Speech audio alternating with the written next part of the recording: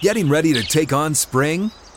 Make your first move with the reliable performance and power of Steel tools.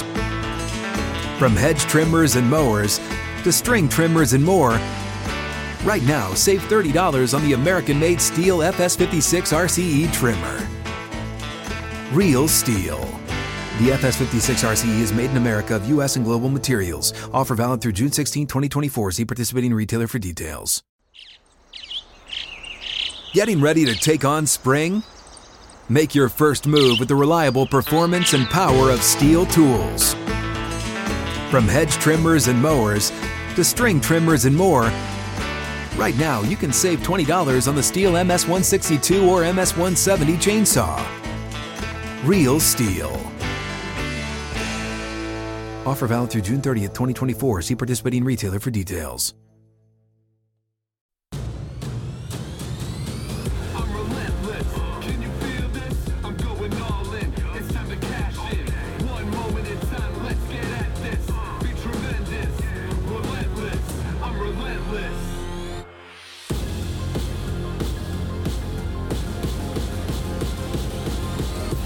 Here we go. This is the Skip Bayless Show, episode 49. This is the undisputed, everything I cannot share with you during the 2.5-hour debate show that is undisputed. Today, I will tell you why. If my Dallas Cowboys win this year's Super Bowl, I know it's a big if, but if they do, it will be by far the greatest moment of my Cowboy-loving life. I will tell you also why Brett the Fret Maher, he's back, will probably be the reason my Cowboys do not win this year's Super Bowl. I will also tell you why LeBron James at this moment astounds and continues to baffle me. And I will tell you, Brady haters, why Tom Brady will return to haunt you next year and probably the year after. He ain't done yet. He ain't washed. And finally, I will tell you why Cowboys at 49er playoff games, many of which I covered, have consistently been the most memorable moments of my sports watching life. But first up, as always, it is not to be skipped. I start with a question from the audience, from you, from Robert from Arlington, Texas, who asks, finish the sentence. If the Cowboys win the Super Bowl, I will ...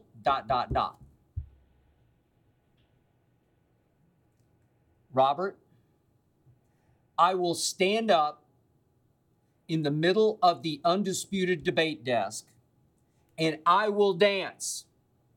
I will dance for a long, long time on live television because I will be happier than I've ever been in my sports watching life. And I will make it very difficult on the many Cowboy haters out there who have ridiculed me over the last 27 years, starting with the man across the debate desk from me, Shannon Sharp. I will unleash. Now, before I proceed, you might ask, am I jinxing myself once again by even acknowledging the possibility that my Cowboys could actually win the franchise's first Super Bowl since January of 1996? No, I'm not. I told you sitting right here in this chair to this microphone 7 weeks ago that this team, this Dallas Cowboy team, has genuinely explosive talent.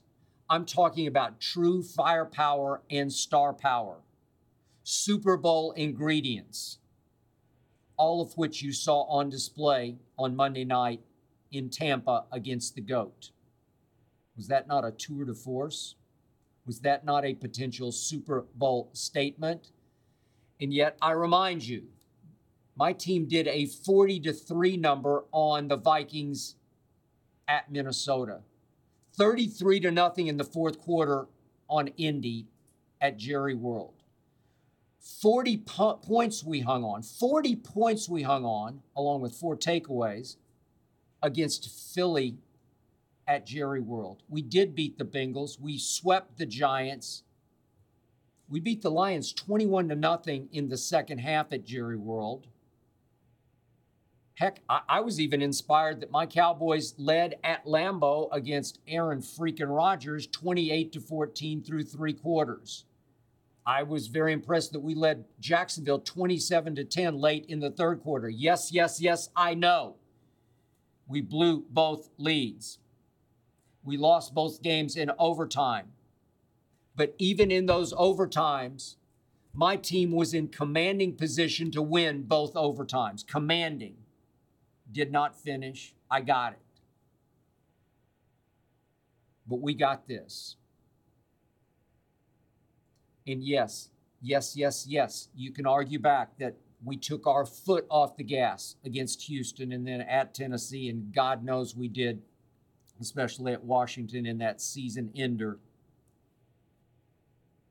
that I threw straight in the trash, almost along with my Dak Prescott jersey. I almost did it again, but I refrained, fortunately, and thank you, Dak, for last Monday night.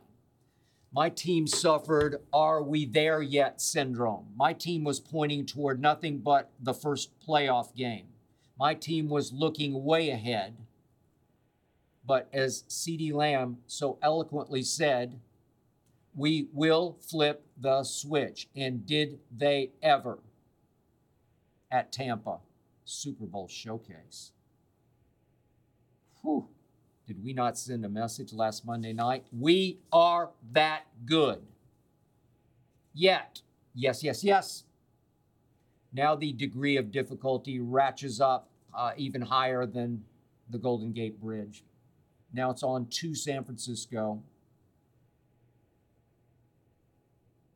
And you can argue back to me that my only real hope against the Niners out there is that they're having to play a rookie quarterback who, of course, has looked like a young Joe Montana, going 6-0 in his first 6 starts for those Niners. But he is a rookie, and my defense did lead the NFL in takeaways. And I do have a force of nature named Micah Parsons, 11 from heaven. And I do believe I have the NFL's best defensive coordinator in Dan Quinn, though not much longer, because he will soon be a head coach.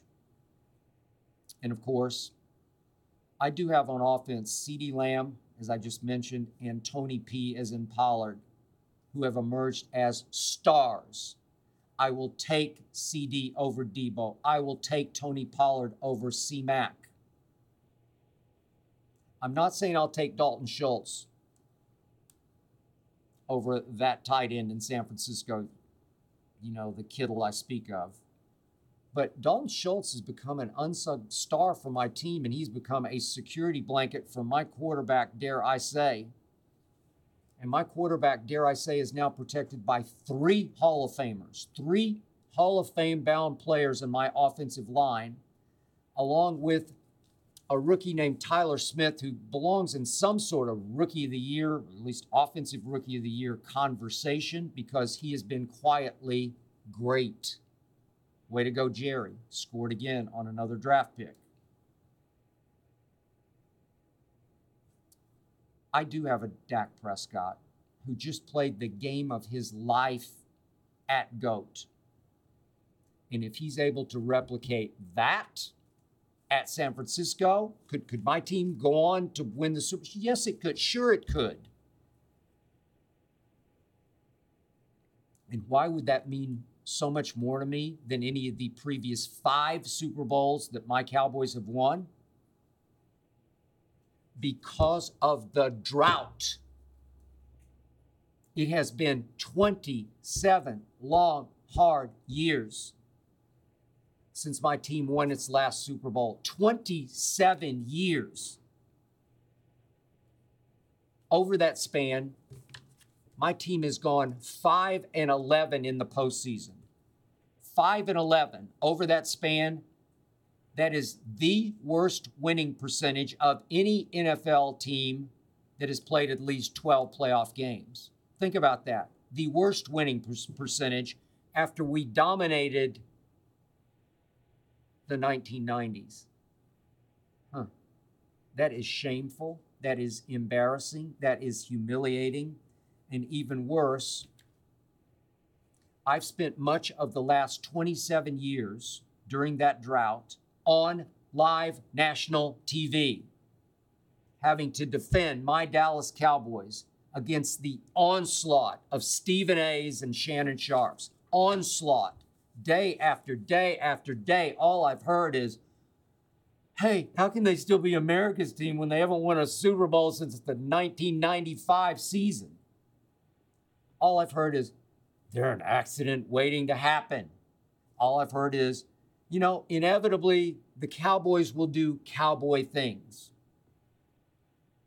How many times have I heard, Jerry Jones is more interested in promoting the team than in winning football games, and mostly in promoting himself? How many times have I heard that?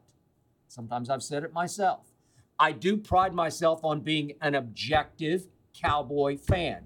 Maybe oxymoronic, but it applies to me.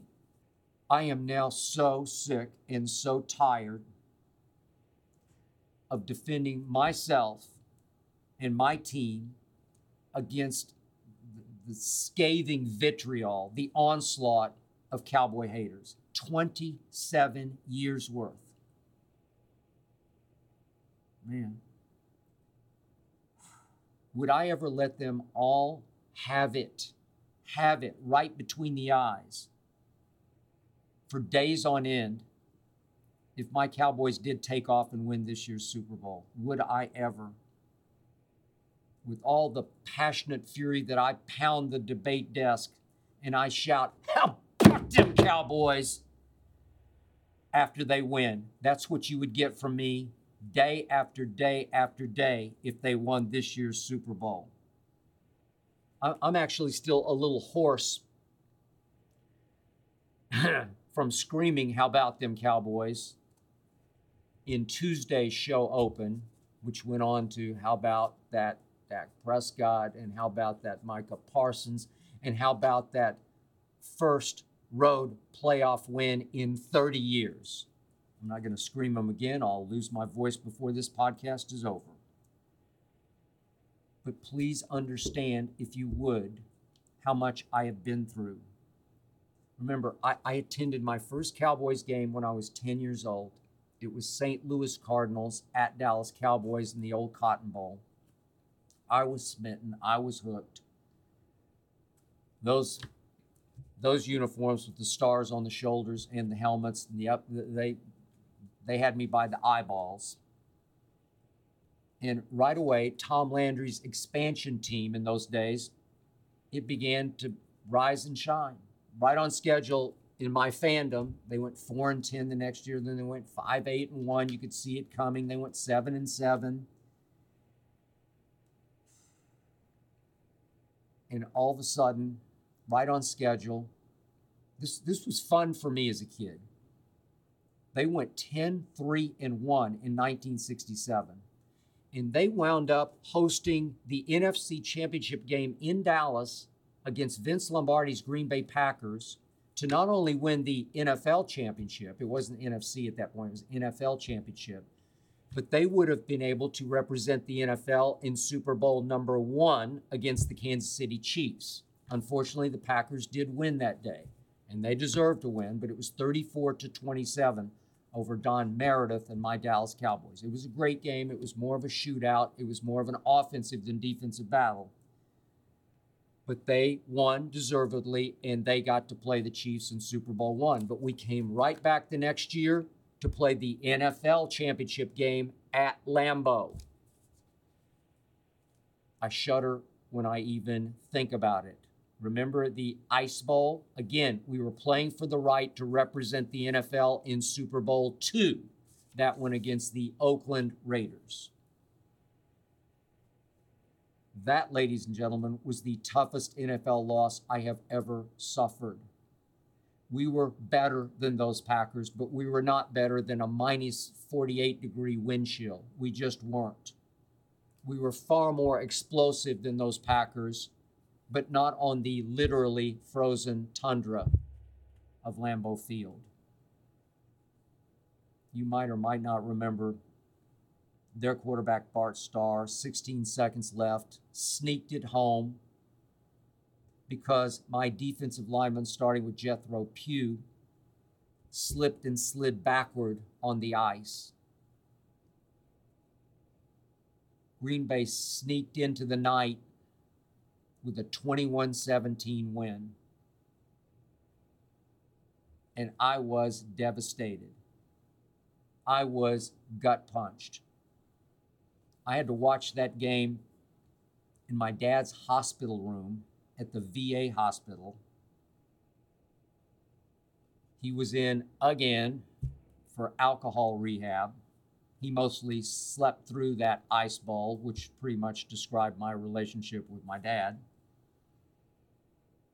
But my Cowboys didn't go away. They continued to rise and shine. 12-2 the next year, 11-2-1 the next year. And before I knew it, they were playing the Baltimore Colts in Super Bowl V. They were leading 13-3 going into the fourth quarter and losing it 16-13 on a 32-yard walk-off field goal by Jim O'Brien, who might have been the last of the straight-on toe-first kickers. I wasn't nearly as torn up by that loss as I was by the Ice Bowl loss because I'm sorry, I just never quite trusted my quarterback at that moment, Craig Morton, who would go on to Denver, and we would wreak revenge on him when he played for Denver in a Super Bowl. But my Cowboys bounced right back the following year to win a Super Bowl. That would have been 6. But that was with Roger Staubach at quarterback, my all-time favorite Cowboy. Roger the Dodger, Captain America, Heisman winner at Navy, Vietnam veteran, came back to play in the NFL at age 28. I would come to know Roger very well in my days of covering the Dallas Cowboys.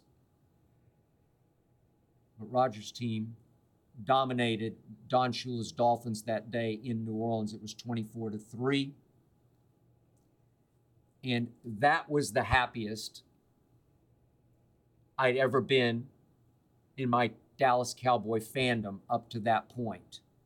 That was the happiest because at that point, I was still just a college kid. I was a freshman at Vanderbilt, had no media responsibilities, no columns or books to write off that game or that season, no TV or radio shows to do after that game. It was just pure Cowboy loving joy. No strings attached. And just 5 years after that, I got to actually cover my first Super Bowl. First year out of college, working for the Miami Herald. At the Orange Bowl, Steelers won, beat us 21-17. That was Super Bowl 10. I was assigned to Tom Landry in the losers' locker room, so I had to keep my emotions out of it. But 2 years later, I covered another Super Bowl. Cowboys crushing the Orange Crush. The Broncos. This was in New Orleans. It was 27-10.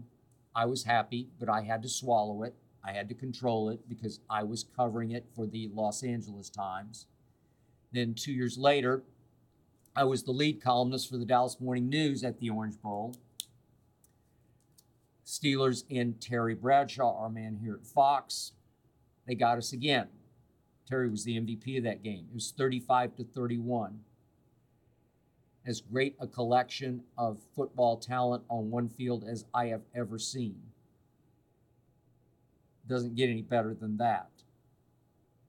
Then a year later, Roger the Dodger retired, mostly because of concussions, in part because Tom Landry wouldn't let him call the plays. Danny White took over. He was never Roger, but he still took us to 3 straight NFC championship games in Philly, in San Francisco, in Washington. Then a bit of a drought ensued as Landry's Rome fell through the back of the 80s.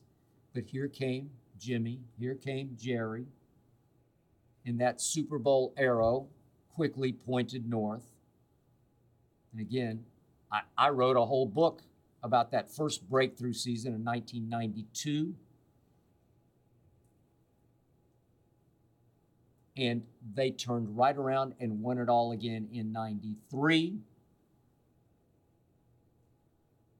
And on that day of the second straight Super Bowl win, the day after actually, we launched the first all-sports radio station in Dallas, Texas, called The Ticket, and I was the first voice that was heard.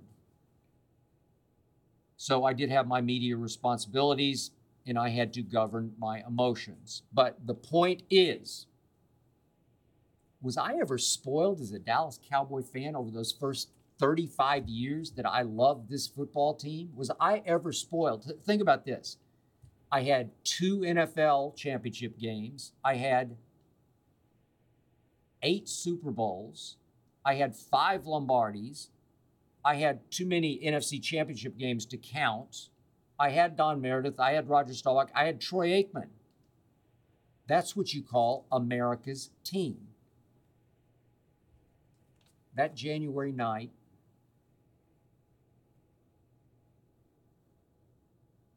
after that final Super Bowl victory in Tempe, part of Phoenix, obviously, at old Sun Devil Stadium, I actually was allowed to attend the Cowboy victory party in a giant tent behind their hotel in Scottsdale after I got a big bear hug from Barry Switzer, whom I know very well.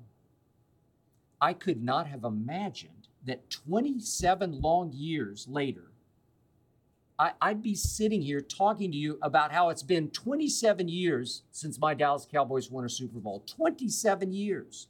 But here I sit, battered, but not broken. This year, I'm not just wishing and a hoping. I'm not delusionally dreaming. This year, we have a real live shot, a talent-laden shot at winning it all. Can we win at Niners? You betcha. Could we win at Eagles? You better believe we could win at Eagles. Yet, I will admit to you right here, right now, I've been burned so many times over these last 27 years.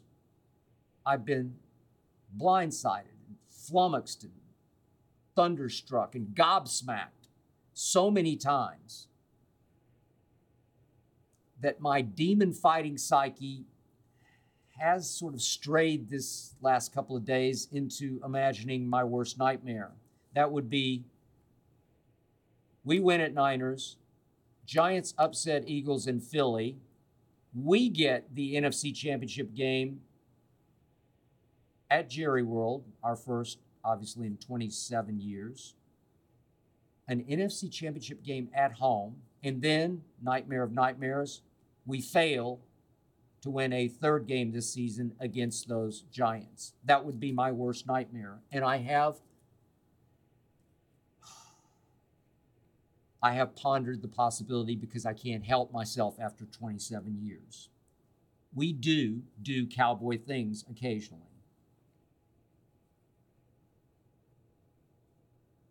I could just see that game, Dak throwing 3 interceptions, Daniel Jones throwing 3 touchdown passes and throwing for 300. And then I have to go in on Monday morning, face Shannon Sharp's Cowboy-hating ridicule. But no, not this time. We are too legit. This time, if we win it all, hell hath no fury like a lifelong diehard Cowboy fan scorned for 27 years. Hell hath no fury like that. I will unleash leash. Book it.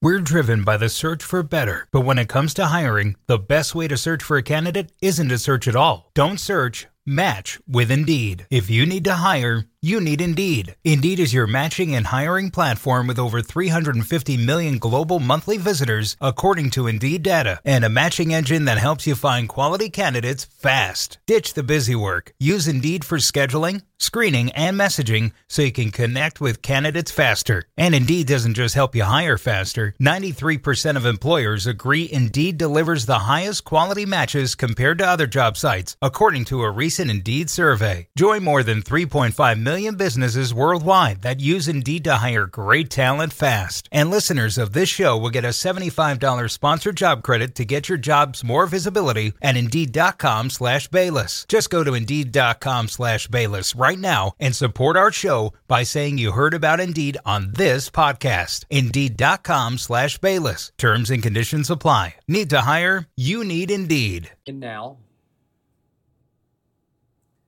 a quick and painful callback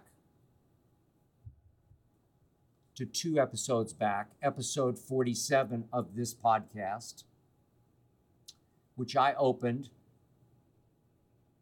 with a scathing monologue about how much I despise the silly abomination that is kicking in the great sport of football. Kicking. Kick it out. I'm going to ask it one more time. How did we ever start allowing little soccer-style kickers who do not play football, could not play football, to trot onto the field and decide games pitting ultimate warriors by trying to kick an oblong ball through the giant H known as goalposts with uprights, up wrongs? I warned you that your kicker for your playoff team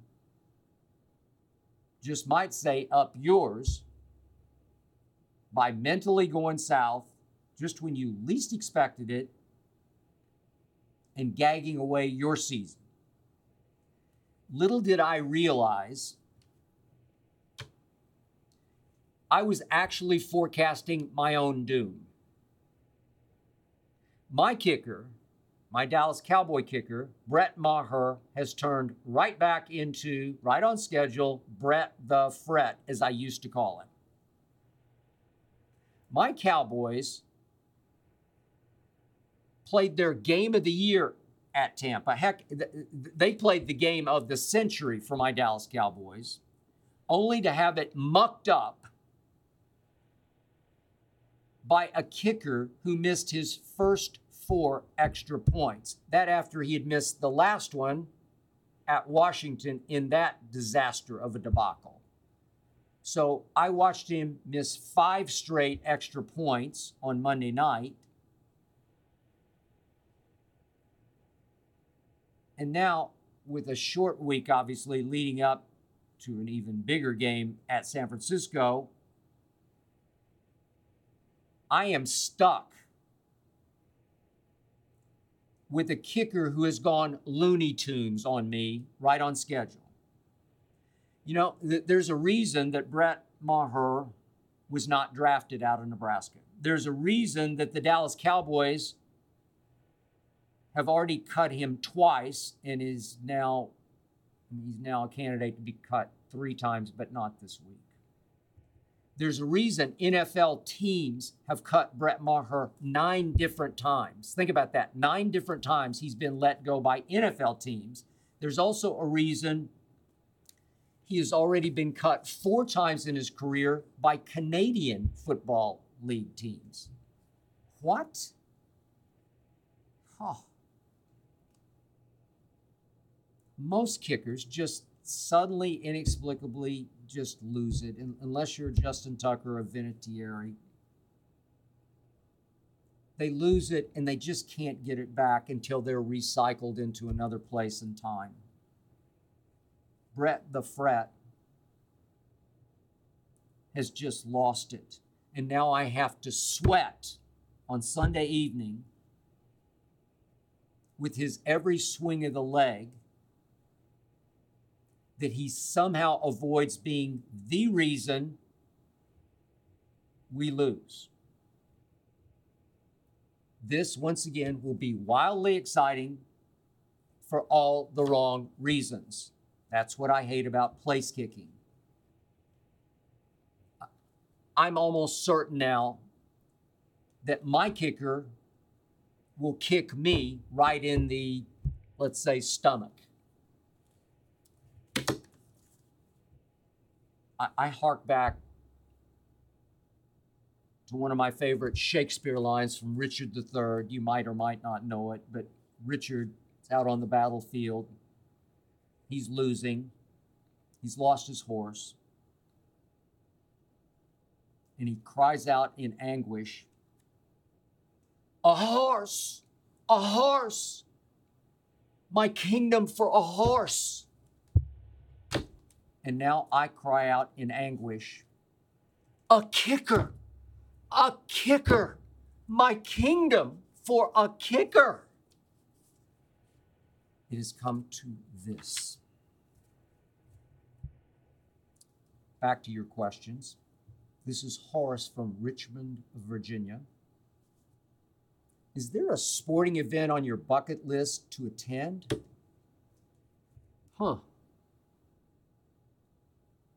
Never been asked that one, Horace. Honestly, there is not. I have been blessed. I have been there and done it all. My bucket runneth over. I covered my first Super Bowl, as I mentioned earlier, my first year out of college. And I proceeded to cover 29 in a row before I left the newspaper business back in 2004. 29 straight. In my 18 years on television, I've hit and missed, probably attended 10 more Super Bowls. So we are, because it's on Fox, going to this year's Super Bowl in Phoenix, which will make me around 40 Super Bowls that I've attended. A lot of Super Bowls. For 17 years that I worked in Dallas, I attended every Dallas Cowboy preseason game, every regular season game, and every, obviously, playoff game. Every one of them I attended. Every one of them. I covered many World Series, many spring trainings, many Final Fours, many NBA Finals. I covered Summer Olympics. I covered Winter Olympics. I covered several Indy 500s. I covered, while in the newspaper business, 26 straight Masters. 26 straight. Whew. I loved all 26. I have covered many U.S. Open golf tournaments, several PGA golf tournaments, and several British Opens. I've covered the U.S. Open tennis tournament. I've covered Wimbledon several times. I've covered several World Cups. I must admit, I get a little fatigued, as in happily fatigued, just recounting all this to you. But no, Horace, nothing left on the bucket list. It is now my honor to share all of this experience with you every day on Undisputed and every week on this podcast. Nikki from New York asks, what is the worst loss you have ever experienced as a sports fan? Again, as I mentioned earlier, the Ice Bowl was my worst NFL loss. My worst baseball loss came way back in 1968 when my St. Louis Cardinals that I grew up loving, I don't know how, but they lost Game 7 in Detroit as my all-time favorite player, Bob Gibson, somehow got impossibly outdueled by Mickey Lolich in a Game 7. That was my worst baseball loss, but my worst overall loss, it's not even close. It rises ignominiously over all the rest. That was Game 6 of the 2013 NBA Finals in Miami. I was there. LeBron James turned it over 3 times in the last 3 minutes of that game and twice in the last 1 minute of that game. Just unraveled. My Spurs were up 5 points with 23 seconds remaining. With 19.4 left, Kawhi Leonard missed the first free throw that could have iced it, did make the second one to put my San Antonio Spurs up 3. Loved the Spurs since the 80s. Up 4, we almost certainly win it, but we were up 3. And LeBron LeBricked the potential tying 3. Long rebound, tracked down by Chris Bosh. Don't know why Tim Duncan wasn't in the game, but he wasn't. Bosh deftly kicked it to Ray Allen in the corner, who somehow managed to get both feet behind the three-point line in that short corner. And he ripped that 3 as clean as you can rip it, and he ripped my heart right out of my body. Ray Allen saved LeBron's legacy. LeBron should be 3-7 in finals. But no, Ray Allen was Jesus Shuttlesworth. Thank you, Ray. I'll never forget it. Now, speaking of LeBron, a quick word about the most interesting man in all of sports, LeBron Ramon James.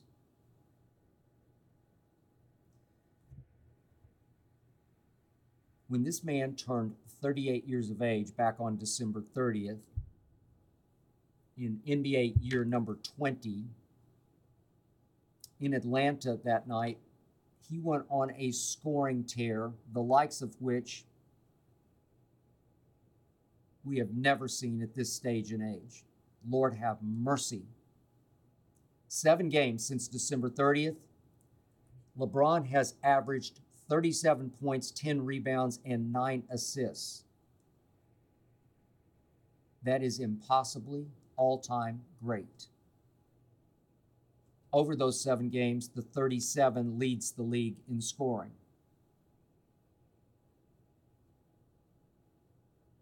And obviously, LeBron is well on his way to soon passing Kareem Abdul-Jabbar to become the greatest scorer of all time in this league. Yet, if I may, this is what hits me like a full-speed charging foul. Despite all this, LeBron's Lakers have hovered around 13th out of the 15 teams in the Western Conference. That's just impossibly bad. 13th? 4 or 5 games under 500. After LeBron said the other night after losing at home to Philly, we're playing good basketball, we're just not winning games. Precisely. Lakers rarely get blown out. Rarely do they blow anybody out. The Lakers play lots and lots and lots of close games, which of course can be LeBron's worst nightmare. As we all know, LeBron hasn't had Anthony Davis for a while, but even with AD, the Lakers lost a lot of close games that I thought they were going to win, should have won. And that's because the Lakers don't have a closer. So, wait a second. LeBron at 38 is scoring like an MVP. He's climbing into the MVP discussion. But the Lakers keep losing close games? This cannot be. Allow me to interject here and encourage you to turn off this podcast if you so choose. If you're one of LeBron's blind witnesses, I encourage you to disqualify and dismiss everything I'm about to say. Yeah, dismiss me as just another LeBron hater, and I'll say, God bless you. That is your right. I understand. You want to drift blissfully into that warm glow of your LeBron love while locking closed your eyes and locking closed your ears to any truth about LeBron James. I am not a LeBron hater, but I am a truth teller. And I'm here to tell you, if you want to listen, if you want to see that as great as he has been this season, he is the biggest reason this team failed to win, 5 or 6 games, maybe more than that. I realize the truth hurts, but LeBron does not have the closer gene. I used to say he didn't have the clutch gene, but now it runs much different. It runs much deeper, this Achilles feel of LeBron's. It's actually no closer gene now at this stage of his career. The Lakers simply lack a closer. I think Russell Westbrook tries and mostly unravels and fails. He tries too hard. But just allow me to count the ways here. Because, first of all, think about this. The man who will soon pass Kareem Abdul-Jabbar is once again a lousy three-point shooter. Always has been, but he's much worse now. Lately, he has sunk to the very bottom of the NBA. It's around 154 players qualified. And he's plunged beneath 30%. Sometimes he's last, sometimes he's second to last, maybe third to last. But in fact, during this 7-game tear of his, 37 points a game, he's shooting 27% from 3. That's impossibly awful. So he really can't shoot, but he's going to become the leading scorer. How can that be? Well, I tell you again and again on Undisputed, he is the greatest driver of the basketball we have ever seen. He's developed a passable mid-range game. But mostly he just drives it and bully balls this league at age 38 like no player ever has. He is still unstoppable when he attacks. Unstoppable. Nobody can deal with him. Kids, middle-aged players, nobody can stop him.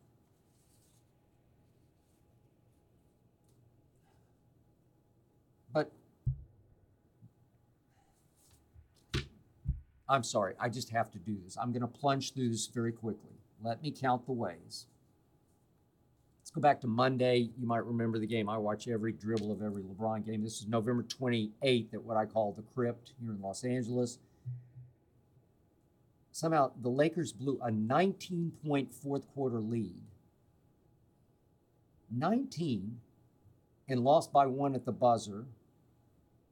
And through the fourth quarter of that game, LeBron managed to score 4 points on 2 of 8 shooting, missed his 1-3 that he tried. He was a -10 and plus-minus. He just disappeared. Can't. You can beat the Pacers. Up 19, you got to close that, and he couldn't. Then at Philly, you might remember the game. It's December the 9th. They ended up losing by 11 in overtime, but the Lakers went on a crazy Reggie Miller-esque tear down the stretch and put themselves in position to win. Anthony Davis did miss a couple of free throws late, but they were in position to win. But still, LeBron had nothing to do with that late close because he scored all of 5 points in the fourth quarter, 1 of 3 from the field, 0 of 1 from 3. And yet, when they needed LeBron to say, okay, I got you in overtime,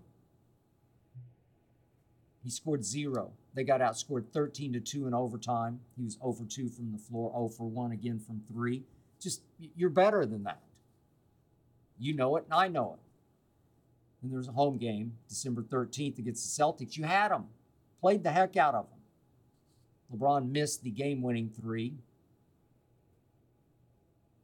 at the buzzer of regulation, and they lost by 4 in overtime. Remember the Friday night game against the Hornets, Michael Jordan's Hornets? They had them, did the Lakers. LeBron had the ball in his hands. Down 2. Just drive it. Just drive it and shoot the free. You can make those 2 free throws to force overtime. You can do this. And LeBron somehow weirdly ran out of his shoe. I don't know how you do that. I've never seen it happen like that. Wasn't it tied? And wound up having to fall and kick it to Schroeder in the corner, and he missed the 3 to win the game. January 7th was at Sacramento. Lakers wound up winning the game by 2, shootout, 136-134. Last play, go look at it on tape. I dare you to. Go pull it up. Last play, it looked like it was called for LeBron. He sets up kind of in the middle of all the defenders, and he kind of does a few moves like, oh, I'm trying to get open. And he wasn't trying to get open. He was just trying to look like he was trying to get open because he wanted no part of the basketball. And Dennis Schroeder finally ran and said, here, give me the ball. And he looped around the formation in the middle with all the defenders. And he finally just said, I got this. And he did what LeBron should have done. He drove hard on De'Aaron Fox. And De'Aaron body fouled him. And Dennis Schroeder marched right to the free throw line and did something LeBron struggles with mightily. Late game, close game, free throw shooting. And Dennis Schroeder went swish, swish, game over. How about the Luka game? I'm talking about the one at home. This is January 12th. Went up, won 2 overtimes.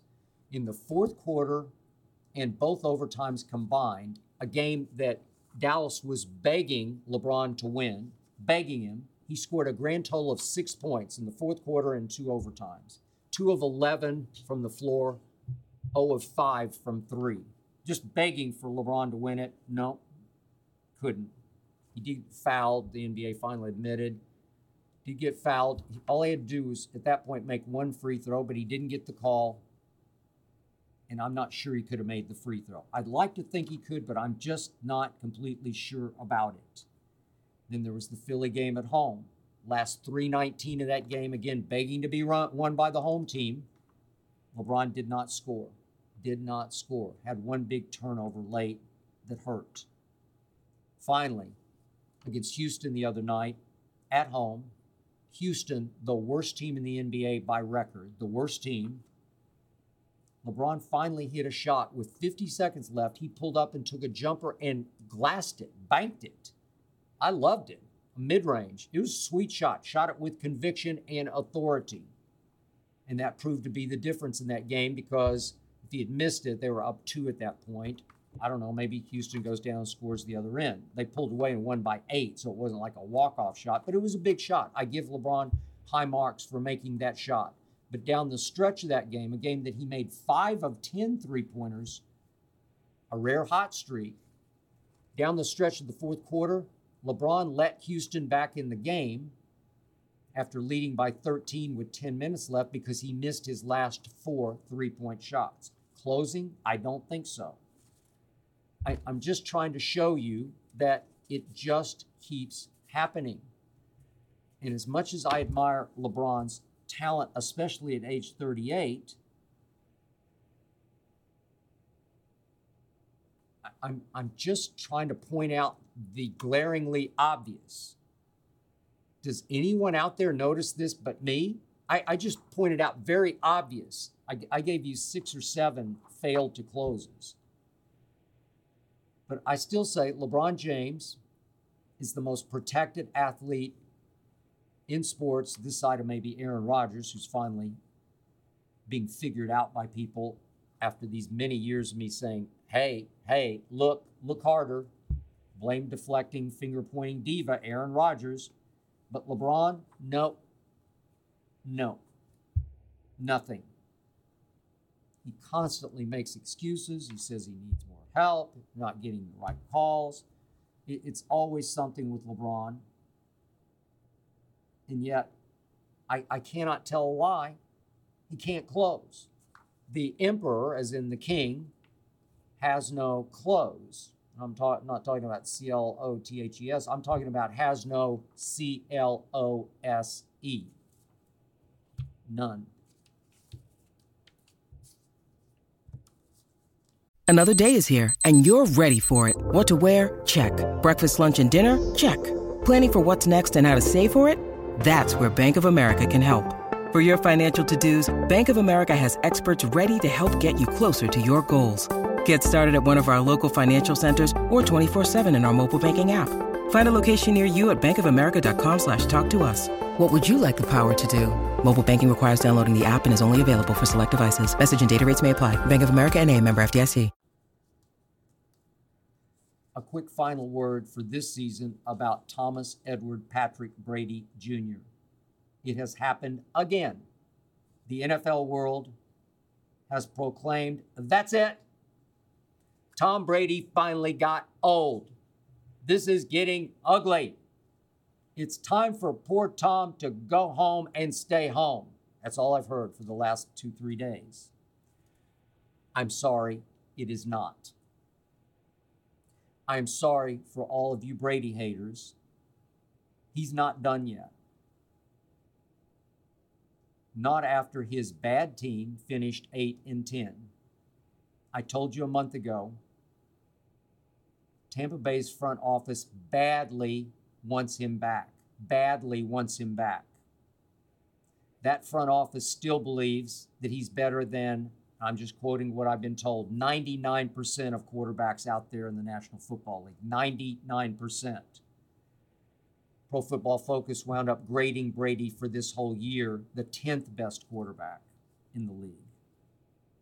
I also remind you that going into this year, Brady's peers in the league, the other players in this league, voted him the best player in this league. The best going into this season. So, what's been a recurring theme over the last 4 Brady seasons? Well, we watched a pretty mediocre New England team lose Brady's last game in New England, a playoff game at home, lose it 20-13, a game that ended with Brady throwing a pick 6. Remember what echoed from sea to shining sea after that game? Come on, Tom, you're 41, hang 'em up. It's over. This is ugly. Yet in a pandemic year, the next year, he went to, of all places, Tampa Bay, the Buccaneers, who had gone 7-9 the year before, and Tom Brady managed to win his 7th Super Bowl that next year. Yet remember what happened that year during the regular season? Remember the game at Chicago on Thursday night? Remember the 4-finger game when Brady lost track of the downs? I think he got concussed by Khalil Mack. He was woozy, he was wobbly. But that was an ugly night. And the Brady haters were shouting to the rooftops, "Go home, old man." 2-3 weeks later, it was a Sunday night game at Tampa. This was New Orleans at Tampa, their arch rival who had already beaten them once that year. Tom Brady lost that game to the Saints 38-3. Do you remember that? He threw no touchdowns that night. He threw 3 interceptions. He had a QBR on a scale 0 to 100 of 4. Had to be one of the lowest QBRs of the year. Go home, old man. That's all I heard that week. And he wound up going to Breeze at Breeze in a playoff game and winning. And he went to Rodgers at Lambeau and winning. And he beat the youngest gun, the next Brady, quote unquote, Patrick Mahomes in the Super Bowl. I don't know how he did it, but he did all that. Then last year, as you recall, 2021 season, remember early December last year, Sunday night football. Remember what happened? Tom Brady lost at home to New Orleans on Sunday night football, 9-0. threw for a grand total of 214 yards, no touchdowns, and a pick. Got sacked 4 times, 9-0. Go home, old man. That's all I heard.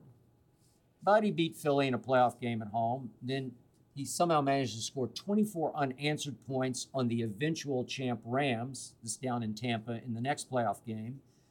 Would have won that game, I believe, if the Bucs hadn't blown a blitz assignment and let Cooper Kupp, of all Triple Crown winning receivers, run free right down the middle of the football field to catch the ball that set up a walk-off field goal. Tom Brady would have won that game if he had gotten the ball back after 24 unanswered he had scored. But from last season, he lost Gronk, and he obviously lost Antonio Brown.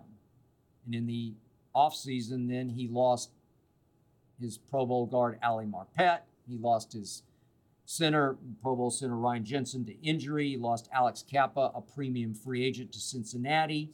This year, Donovan Smith, his left tackle, has been hurt and hapless. He has led this league in holding penalties. On the other side, the All-Pro Tristan Wirfs has been hurt much of the back half of this year. This offensive line was graded 24th in pass block win rate, 24th. This team was dead last in running the football. Its receiving corps was ranked 19th, no speed at all. And the defense became middle of the pack at best because it could not rush the passer without Shaq Barrett, who tore his Achilles tendon against Baltimore midseason. And that defense, without a pass rush, got shredded the other night by my guy, Dak Prescott.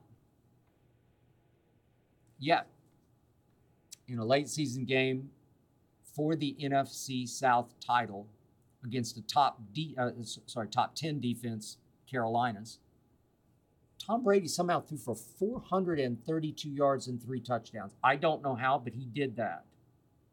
And would you believe that Monday night, as my Dallas Cowboy pass rush tired in the second half, would you believe that Tom Brady at 45 years of age threw for 255 yards just in the second half alone against my Cowboys, with 2 touchdowns and no interceptions?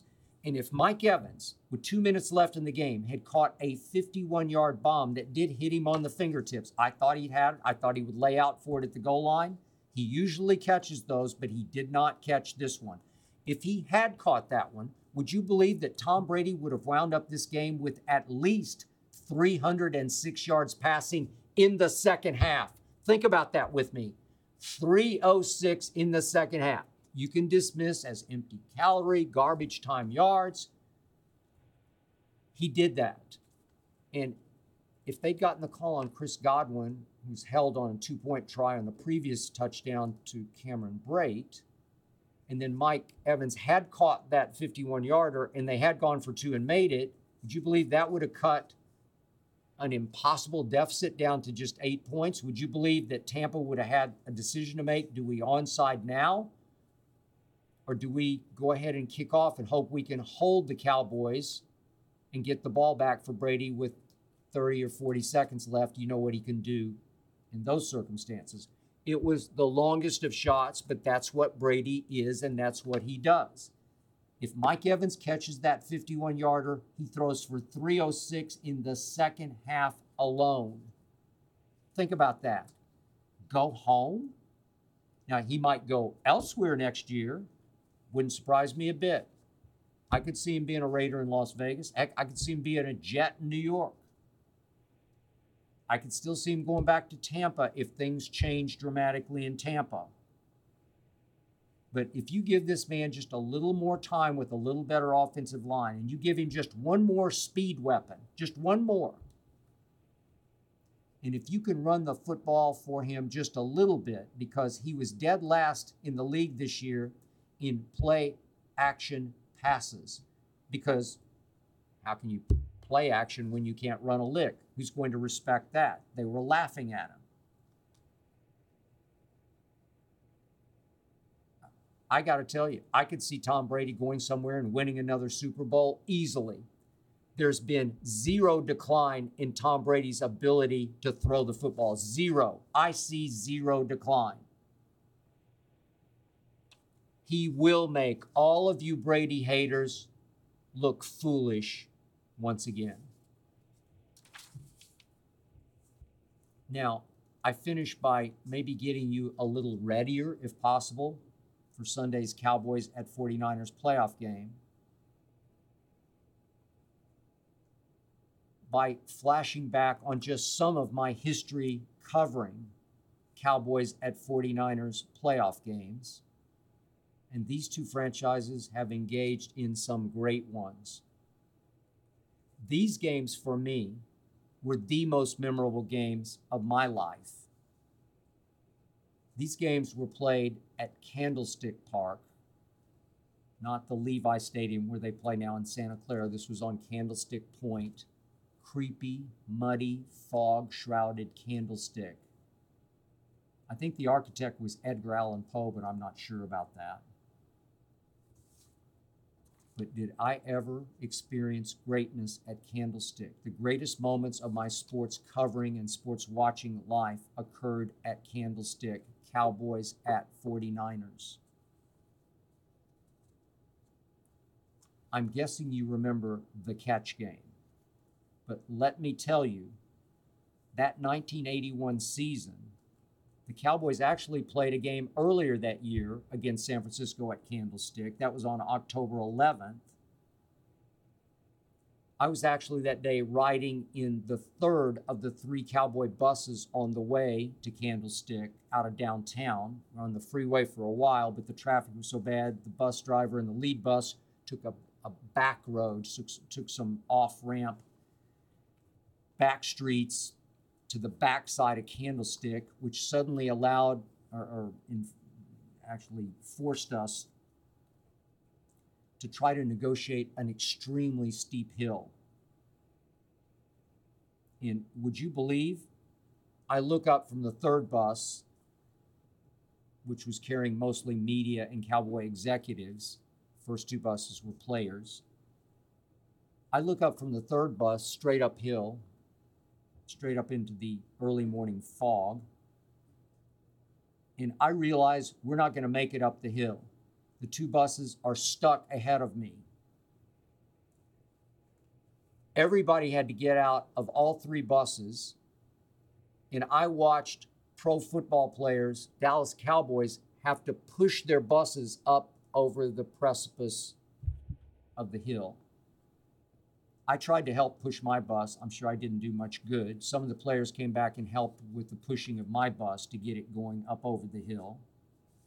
But the truth was, it dawned on me later that that was a pathetically ominous sign about what was about to happen to my Dallas Cowboys. The year before, a rookie named Joe Montana and a sort of a young coach. He wasn't young in age, but he hadn't been coaching very long. A guy named Bill Walsh, who I got to know very well later, became very close with. Those two brought their team to Dallas the year before and lost 59-7 at Old Texas Stadium. My team was America's team. My team looked down its upturned noses at teams like the San Francisco 49ers. My team did not take the 49ers seriously at all. And that day in the regular season on October 11th of 81, that bus stuck day outside creepy old Candlestick, would you believe that Montana and Walsh did a 45-14 number on my Dallas Cowboys? It was 45. It was actually 45-7 before it got to 45-14. That loss forced my Cowboys to go back to creepy old Candlestick for the NFC Championship that year. And yet, I still thought, they're just better. The Cowboys will win this game, even though Roger Staubach had retired and Danny White had taken over, and even though that Cowboy team had lost the previous year's NFC Championship game at Philly to the Dick Vermeil, Ron Jaworski Eagles. Went on to lose the Super Bowl to Oakland. Despite all that, I still thought the Cowboys were just better than Walsh and Montana. And was I ever wrong? That game changed everything. The torch got passed. One dynasty was launched, while the other, the visiting team dynasty, teetered and soon crumbled. That game, as you might remember, ended with Joe Montana trying to throw the ball away as he ran from Too Tall Jones and my friend Dede Lewis. Joe didn't quite get enough on that ball because he was trying to throw it away, just as Brady tried to throw away his interception the other night in the game the Cowboys won at Tampa. Brady flinched. Brady ducked away, whirled away, didn't get enough on it, but that one got intercepted. In this case, Dwight Clark probably stood 6'3" tall. He rose up into the fog and he snatched the attempted throwaway by Joe Montana. That over my other good friend, Everson Walls, then a rookie. San Francisco 28, Dallas 27. I was sitting in the front row of the press box that day, and it seriously shook like we were having an earthquake. 49er fans were jumping up and down so hard that it had to register on the Richter scale.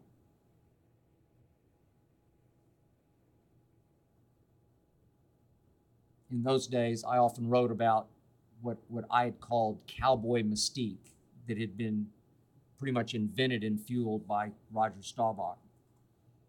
In the press box that evening, the lead to my column was, "Cowboy mystique died a little today." Actually, it died a lot. That night, I never really got to sleep in my hotel room at the St. Francis on Union Square because 49er fans were so crazed that they just, in their cars, kept circling and circling and circling Union Square, honking and honking and honking. Maybe just to torment me. But I did return to Candlestick for another playoff game. This was January 17th of 1993. I'd chosen before that season to write a book about that season because the Cowboys were a team on the verge, but I did not think they were ready to break through. But that day, the two young Dallas Cowboys, with their baby triplets, Troy, Emmett, and Michael, broke through late in the game when the other receiver opposite Michael Irvin, Alvin Harper, took a slant route 70 yards to set up the game-winning touchdown on a play that the 49ers cornerback fittingly slipped down in his own Candlestick mud. When that game ended, up in the press box, I was actually waiting for the elevator to take me down to the field. They held it for the Cowboy coaches for a second, and running past me was Norv Turner. Been a great source for me that year for my book. I sat with him or talked to him every Saturday night or every night before every Cowboy game that year. As he ran by me, he slapped me on the back so hard that I was sore for a week from it. But that's how excited he was. Dallas 30, San Francisco 20. I could not believe what my eyes had just seen. Those baby Cowboys had beaten Steve Young and Jerry Rice.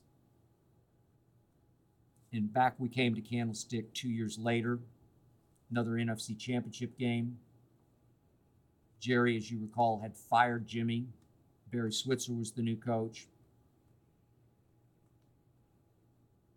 And right out of the box, those Dallas Cowboys fell behind 21-0. Troy started the game with a pick six, and here we went. And I got to witness that day the single greatest one-on-one battle I have ever witnessed in all my history of covering pro football. Michael Irvin versus Deion Sanders. Troy Aikman had no choice but to just keep throwing it to Michael Irvin, single covered by the greatest cornerback ever. Michael Irvin caught 12 balls that day for 192 yards. Only a blatant, uncalled pass interference on Dion on a deep ball to Michael saved the 49ers from suffering what I would call a Staubachian comeback, because Roger was the comeback king. Those Niners went on to blow out the Chargers in the Super Bowl, a game the Cowboys could have, and I thought should have won, or at least been able to win. Candlestick Park. That day, when that game ended, I tiptoed through the mud toward the locker room. I remember the great Nate Newton, the offensive guard and team leader, yelling at all of his teammates, "Remember this feeling," that soul-killing feeling of losing. And that feeling propelled next year's hell-bent Cowboys to a Super Bowl championship, the last one my franchise has won in 27 years. I'm hoping last year's Cowboys still remember that feeling of getting embarrassed by the 49ers last year in that home playoff game. Remember that feeling. I'm just hoping they can return the favor this time in Santa Clara, where the Niners now reside. All I know is that when these two franchises meet in the postseason, it is memorable. We owe them a memory.